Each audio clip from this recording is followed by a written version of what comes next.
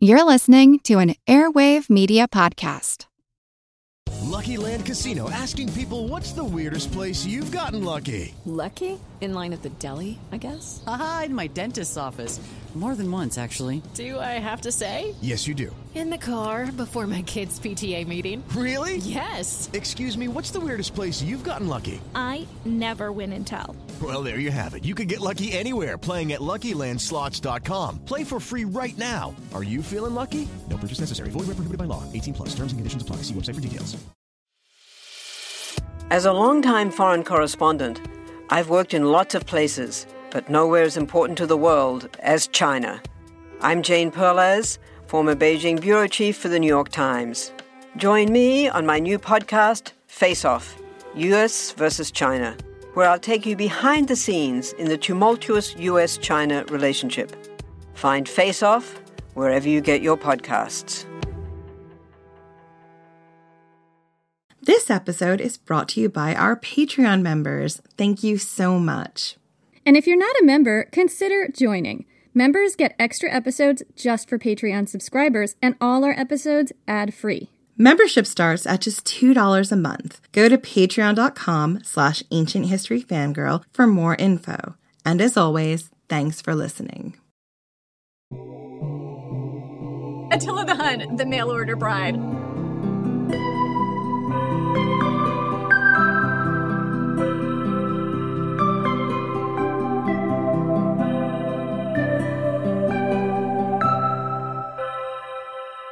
You are a headstrong imperial Roman princess, accustomed to getting what you want and having whom you choose. Your family is displeased with you.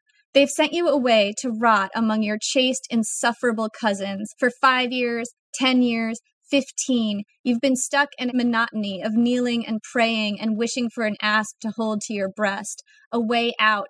You are growing older. Your youth is draining away in prayer. You sit quietly at Mass and want to tear the world to shreds. You're glad for the earthquake. For a moment, the whole world trembles and you believe in God. The walls of this city are 60 feet high and you can see freedom in the breach. You almost run the first time you see it, but the guards are still there and your sour-faced, God-fearing cousins and this breach is not enough. You need more. And then you hear he's coming. Attila the Hun. The city is in a panic. Some people flee. The city leaders plead for the citizens to stay. We won't get through this unless we work together. We must all help rebuild the walls. The sounds of saws and masonry fill the city. You hear them in the quiet of the vast basilica. You hear them at night in your cold virgin's bed. The people work round the clock, frantically building, while beyond the horizon, Attila bears down on the city like a judgment from God. When he comes, you will celebrate. When he comes, you will walk out into the streets of this city. You will strip off everything that binds you and walk through the crowds of murderous Huns and the choking fires. You will stand amidst terror and bloodshed and raise your arms to the sky and laugh. Your cousins are terrified. They pray for the wall to rise, for God to strike down the invaders. You pray for Attila to hurry. I'm Jenny Williamson. And I'm Jen McMenemy. And this is Ancient History Fangirl. This is a real-life romance from the fall of Rome. The story of Honoria and Attila the Hun.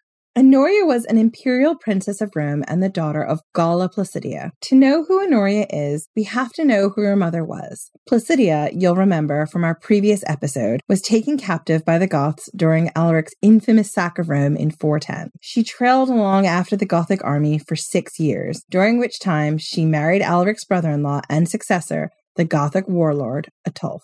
The marriage was a happy one, but Ataulf was assassinated less than a year after their wedding. The Goths bargained Galla Placidia back to the Romans for grain to feed their starving people. Her brother, the Emperor Honorius, married her off to the general Constantius, a man with bulging eyes and a tyrant's look to him, who Placidia did not want to marry. Honoria was Placidia's oldest child with Constantius. Honoria had a reputation of being kind of a wild child, impulsive and promiscuous. History tends to see her negatively for this, but I see a young woman desperate for agency in her own life and trying to get it with the only currency she had, her body. Her mother, Galla Placidia, sought to deny her even this. As a child, Honoria was elevated to the position of Augusta, making her essentially too high-ranking to marry. This was intentional. Galla Placidia wanted to keep Honoria single and childless, so there would be no relatives to contest her brother's rule. Honoria broke that rule at the age of 16 by seducing her chamberlain, a guy named Eugenius. Some sources say she became pregnant. This would have been a huge middle finger to her family's authority. Not only did the untouchable Honoria decide to break the rules and procreate anyway, she chose to do it with someone so low-ranking he was practically invisible. Obviously, Eugenius had to die. He was executed, and there are differing accounts of where Honoria was sent next. Some sources say it was to Constantinople to live with her cousin, the Empress Pulcheria. Pulcheria was Honoria's polar opposite. She became regent for her younger brother, Theodosius II, at the age of 15. At this time, she took a vow of chastity and forced her two younger sisters to do the same. In order to prevent scandal, she barred men from even entering her palaces. And I actually find this really fascinating because I think Pulcheria's way of taking power in her life is the opposite of Honoria's. Rather than using sex to gain power through men, Pulcheria was essentially locking men out. She didn't even let them in her palace. And many historians see Pulcheria as very chaste and pure, but I guess I see her as similar to Honoria in that way, because she's trying to hold on to agency in her own life too, and she's doing it with the currency she has, her chastity. She's using it to bar the men around her from taking her power. Honoria stayed in Pulcheria's court for 15 years, a wild child in an atmosphere of religious repression. She must have been so bored. Yeah. In 447 AD, something happened that would have shaken up Honoria's world. About 12 years, give or take, after she was sent to Constantinople, there was a violent earthquake that destroyed large sections of the Theodosian walls. These walls were legendary.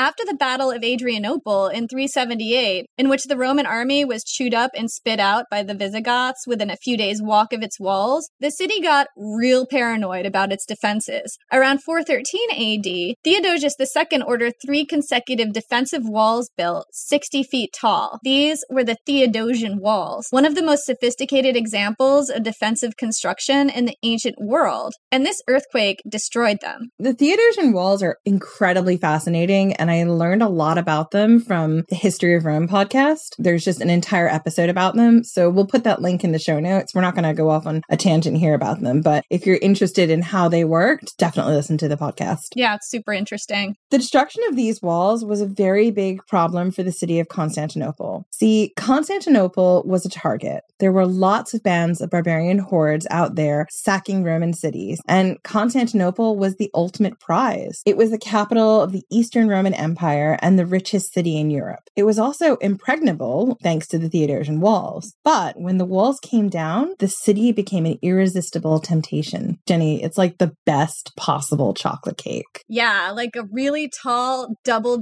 chocolate, Black Forest deliciousness chocolate cake. Oh, amazing. Now I'm hungry. Right? Now all I want is cake. Thanks a lot. You're welcome. Attila the Hun also liked cake. And at the time, he was up north, somewhere in the Balkans. Some sources say he was already on his way to the giant, amazing wedding cake of Constantinople when the earthquake struck. And others say the moment he heard about it, he pulled his army around and galloped hell for leather in the direction of Constantinople, intent on overrunning the city before they could get the walls repaired so he could get himself some of that super moist, chocolatey goodness. It must have been intense living in the delicious New York cheesecake of Constantinople. Oh my God. Right? So good. At this point in time, with the walls destroyed and Attila's army somewhere beyond the horizon, bearing down on you like a juggernaut from hell, people knew the Huns were coming, and they also knew what the Huns did to the inhabitants of the cities they sacked. Here's an eyewitness account of the Huns' fun times in Thrace. There was so much killing and bloodletting that no one could number the dead. They pillaged the churches and the monasteries and slew the monks and virgins. They so devastated Thrace that it will never rise again. Everyone pitched in to repair the walls. It took 60 days, and the effort must have been monumental. I can only imagine the panicked, frenetic energy of the workers, the round-the-clock sounds of repair, every able-bodied citizen who could carry a brick throwing themselves into this desperate effort, kind of like with Carthaginians preparing for Rome, you know? I mean, but the war elephants. I know, there weren't any elephants then, and there were not any war elephants now. I know. I guess the thing that always gets me about that episode was them lamenting the names of their war elephants. I know, it was an elephant-poor environment.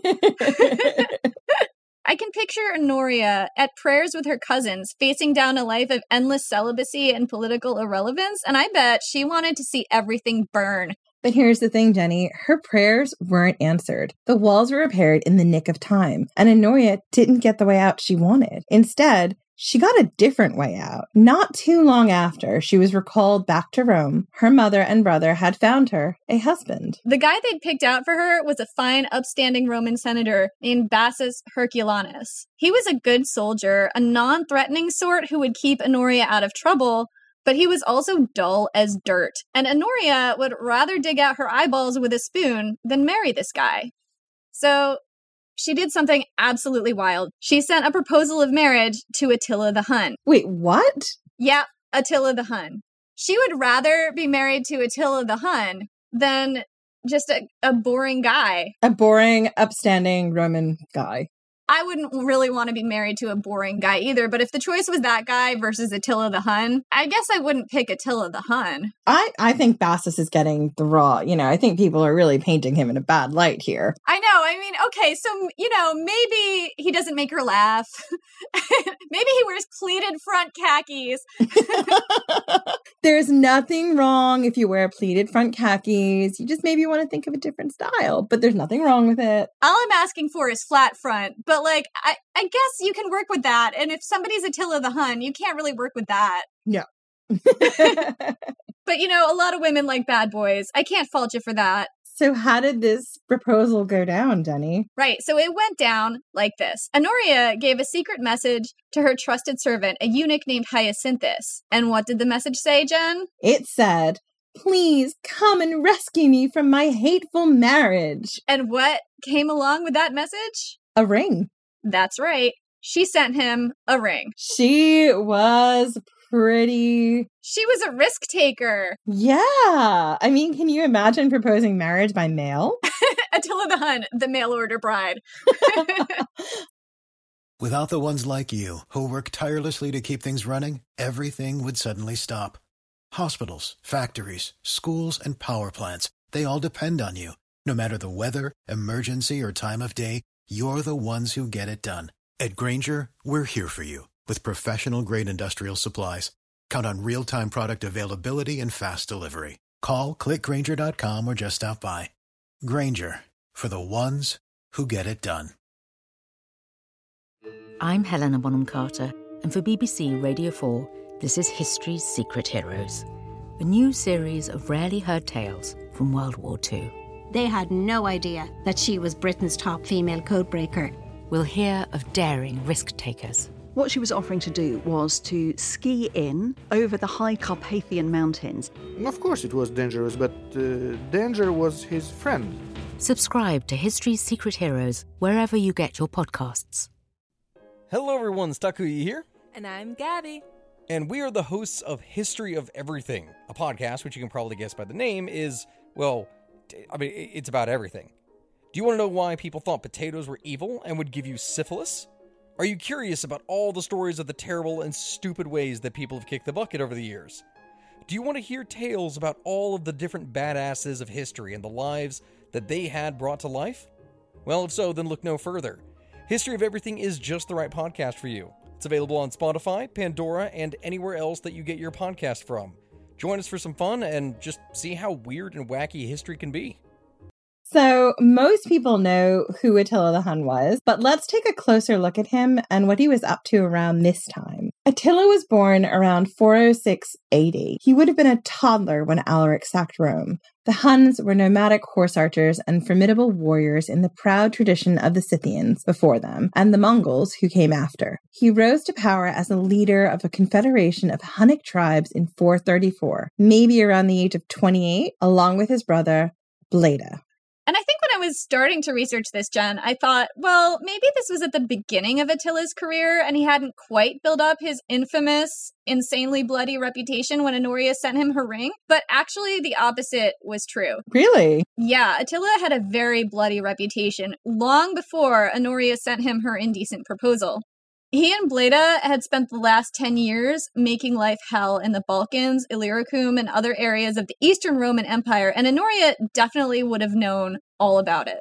You wild girl, Honoria. I know. Things got so bad that the emperor had to call back troops he'd sent to Carthage to protect the grain supply from the Vandals and send them against the Huns instead. This was how much of a problem the Huns had become. And he had to mint a large amount of new currency just to pay for it. But it didn't work.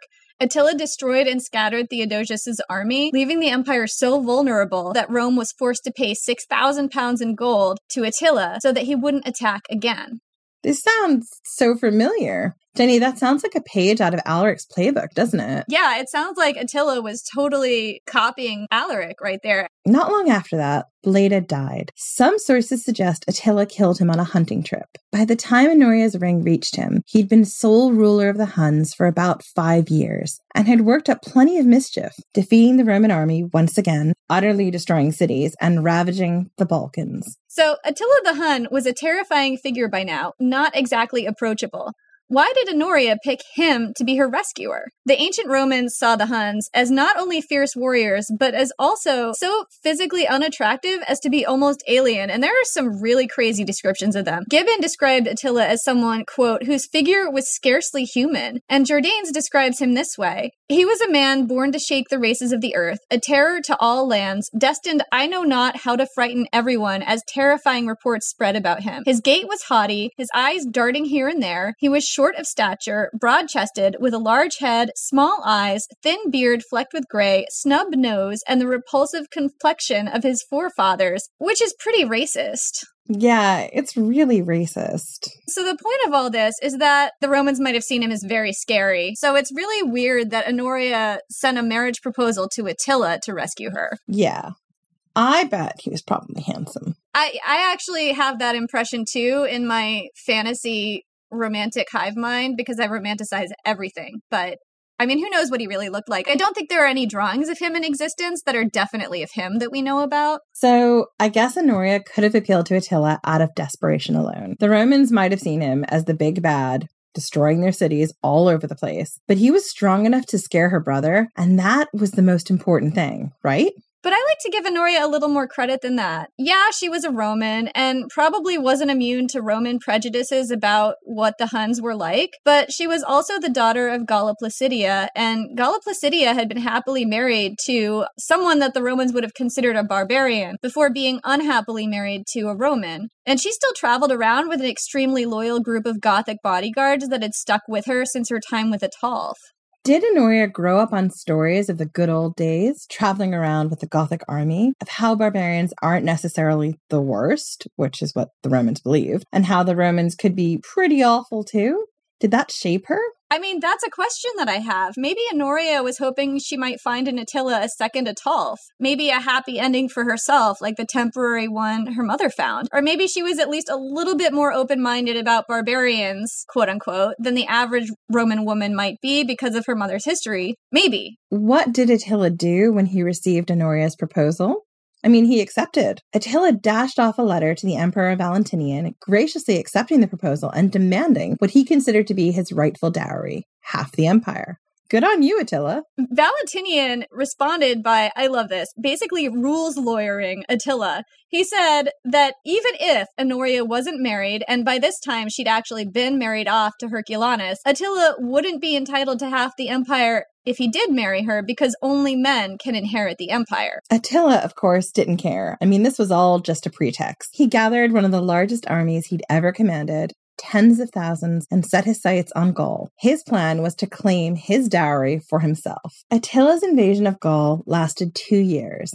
He burned, pillaged, and murdered his way through Gaul, and the path of his bloody rampage can be traced in the hagiographies of early Christian saints. For instance, Saint Genevieve was believed to have... And Jenny, Saint Genevieve is the patron saint of Jennifers. That's where our name originates from. So this is our patron saint. So, for instance, Saint Genevieve was believed to have averted his attack on Paris by encouraging the citizens to stay and pray, because the city that prays together stays together, rather than fleeing the city.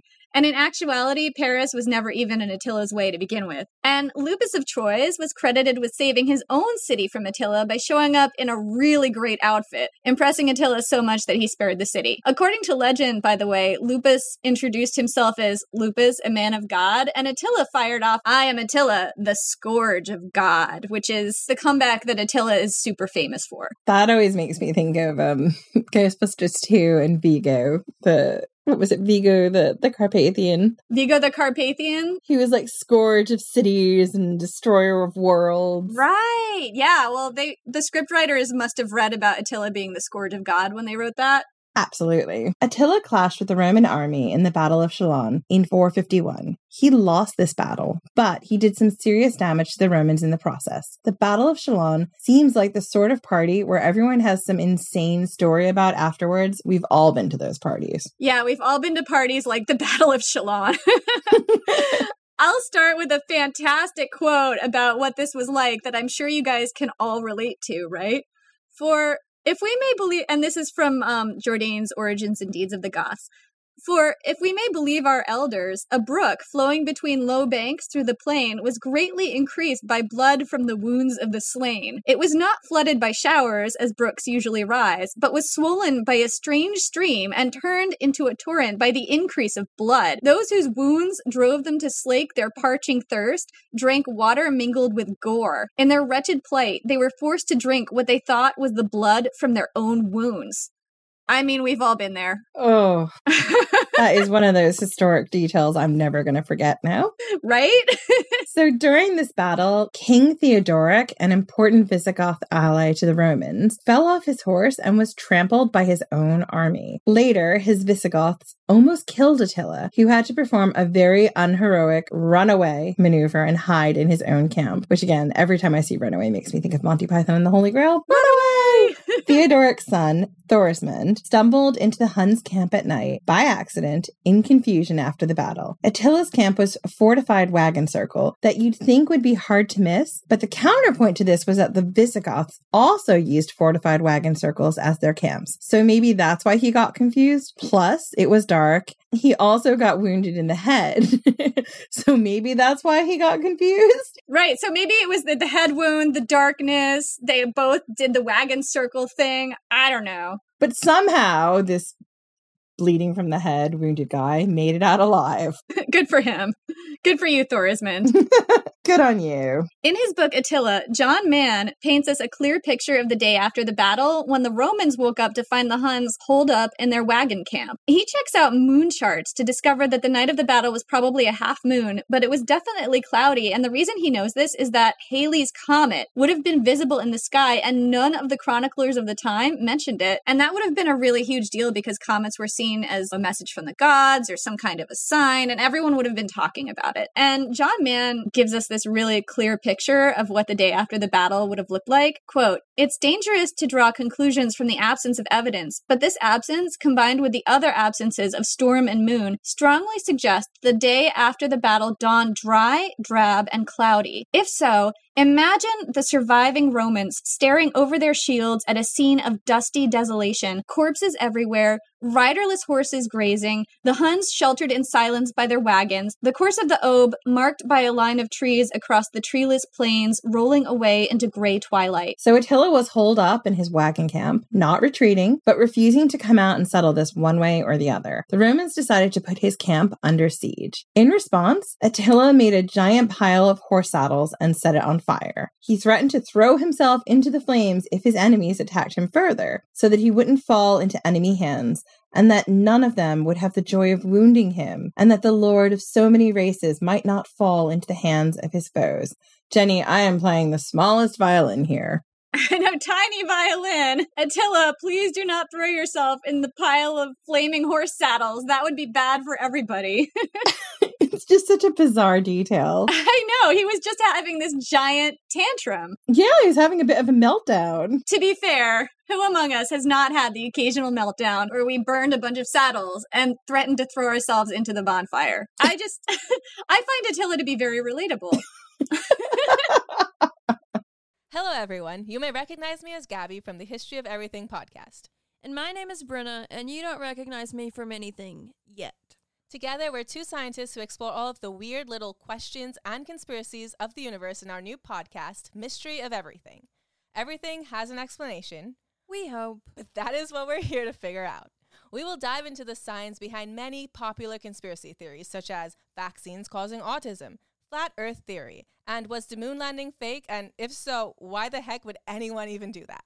But it's not just conspiracies. There's a lot of cool mysteries that we will attempt to use science to explain, such as near-death experiences, what made the Vikings go berserk, and can I control my co-host with MK Ultra? Wait, what? Anyway, make sure to check out the Mystery of Everything podcast everywhere where you find your podcasts. Attila lost this battle, but he did survive. He and his Huns regrouped in 452, and the impact of Honoria's desperate plea for rescue would continue to be felt. Attila used his denied claim on Honoria and her dowry to invade Italy that year. He destroyed numerous cities, including Aquileia, so completely that it was hard to even determine where they stood by the time the Huns were done. People from Aquileia, fleeing the invading Huns, took shelter in the Venetian lagoon, building a marshland community that would later become Venice. I mean, that's insane. He was literally the reason Venice was founded, because they were fleeing from Attila the Hun. I mean, if you trace it back far enough, Honoria was the reason Venice was founded. If she'd never sent that ring, this would never have happened. There'd be no Venice. There'd be no Venice. Good job, Honoria. Yeah. The Romans were severely weakened by the Battle of Chalon and couldn't stop the Huns, so instead they tried diplomacy. The Emperor Valentinian sent some envoys who got Attila to agree to retreat and seek peace with the emperor. There is an aggrandizing account of Pope Leo, who allegedly got Attila to agree to leave just by asking nicely. But considering how fierce Attila was in grinding the empire under his boot, he was probably desperate by this time to agree to this. According to Jordanes, who was quoting the historian Priscus, Attila's followers were nervous about invading Rome anyway because of the fate of Alaric, who had sacked the city and then died of fever just a few months afterward. They believed the city was cursed, and it was them who convinced him not to go. The reality is that most likely disease and hunger were the most persuasive envoys to Attila. The constant war had ruined the harvest in northern Italy, and there was very little for Attila's troops to scavenge. They couldn't feed off the land and advance south to the city of Rome. So Attila withdrew after his last failed attempt to seize his dowry from Rome. He never made it south of the Po River, which was a river in the northern Italian peninsula. But in early 453, not even a year after the ill-fated invasion of Italy, Attila was dead. Jordanes picks up the story, saying that Attila was celebrating his marriage, not to Honoria, but to a Visigothic princess named Ildico. According to Jordanes, he had given himself up to excessive joy at the wedding, and as he lay on his back, heavy with wine and sleep, a rush of superfluous blood, which would ordinarily have flowed from his nose, streamed in deadly course down his throat and killed him, since it was hindered in the usual passages. So he basically died of a nosebleed. Yeah, a backwards nosebleed.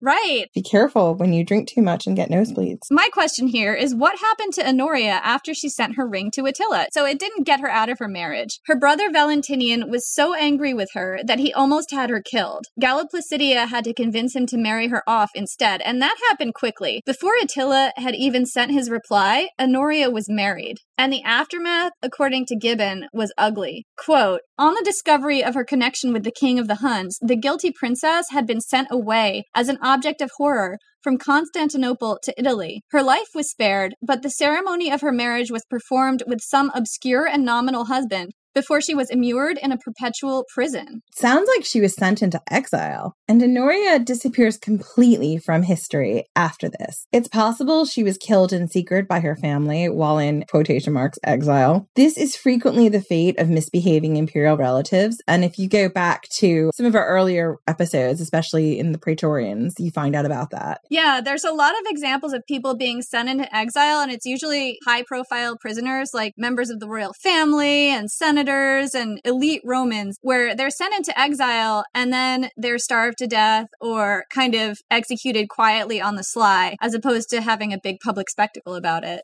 And you know why that happens. It's because the people who they send into exile a lot of times are a threat to the emperor's power, but they're also kind of beloved by the people. So the emperor or whoever's exiling them has to get them out of the public eye long enough for the public to forget about them. And then they usually quietly starve them or have them killed, which is awful. Some people came back from exile, so it wasn't necessarily a death sentence, but frequently it was a death sentence. It was just sort of a quieter and less public death sentence. Yeah, and we're going to look at in an upcoming episode. We'll start looking at a family who were in and out of exile more times than I've been in and out of, I don't know, something. What have you been in and out of a lot, Jen? Please don't say jail. Oh, I know. More times than I've been in and out of bookstores. And if you know me, you know every new town, every new city, every place I go to, I got to go to the bookstores and check them out. That would be a whole lot of time being in and out of exile. I mean, I might be slightly hyperbolic, but only slightly here. Only as much as I romanticize people from the ancient past. I mean, that's not a lot at all. You know, honestly, Jen, the thing about this story, one of the things that baffles me, there are a few. One of them was, why did Honoria pick Attila the Hun? But I think we may have gotten to a few reasons for that. The other thing is that Galla Placidia let this happen to her daughter. Galla Placidia had been unwillingly married herself to Constantius, so you'd think she'd be sympathetic to her daughter's aversion to her own marriage, but she wasn't. She was extremely harsh about it. I know. That's what's really shocking to me. And you remember in our last episode, the real life romance of Galla Placidia and Attila, that episode in Galla Placidia's childhood, or I guess she was, about 15, where she had Serena, the woman who raised her, she voted to have her strangled to death. I think it's a clue, that there was something hard in Placidia. And we don't know this woman. We don't know why she made that vote. And this is all speculation and projection, but it's a clue about who she might have been. Yeah. Despite her mysterious end, Honoria left a huge mark on history. Her action set in motion 2 years of war, raised saints and burned cities, and created Venice. So thank you, Honoria. If you've ever been to Venice or you're ever going to go to Venice, walk around the canals and think of Honoria. The fallout of all of this was also death on a massive scale, soldiers and civilians on both sides. So maybe not such a good thing. I don't think you can really say this is a good or bad action, but it was an action that was felt on a broad scale. Yeah. The amazing thing is that despite their incendiary brush with each other, Honoria and Attila the Hun never actually met. One wonders how the story might have changed if fate had allowed them to join forces and take on the world together. Thanks for listening, and we'll be back in 2 weeks' time. In the meantime, you can find us on Twitter at Ancient Hist Fan or on Facebook and Instagram at Ancient History Fangirl. You can also find us on our website, ancienthistoryfangirl.com. And don't forget to subscribe. You can find us on Stitcher, SoundCloud, Google Play, iTunes, and anywhere else podcasts come together. And if you like our podcast, please feel free to leave us a rating. It helps us get seen. And if you'd like to help us keep the podcast going, there's a super easy way to do that. Go to our website, ancienthistoryfangirl.com, and click on Buy Us a Latte. Your contribution will help us pay for things like better sound, research, materials, recording equipment, and yes, some caffeinated beverages. Thank you so much.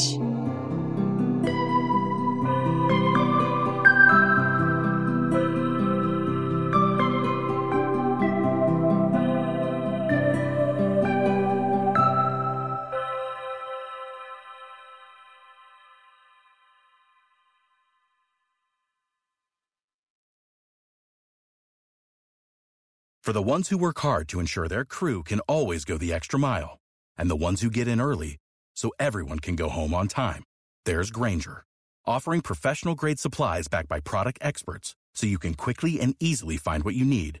Plus, you can count on access to a committed team ready to go the extra mile for you. Call, click Grainger.com, or just stop by. Grainger, for the ones who get it done.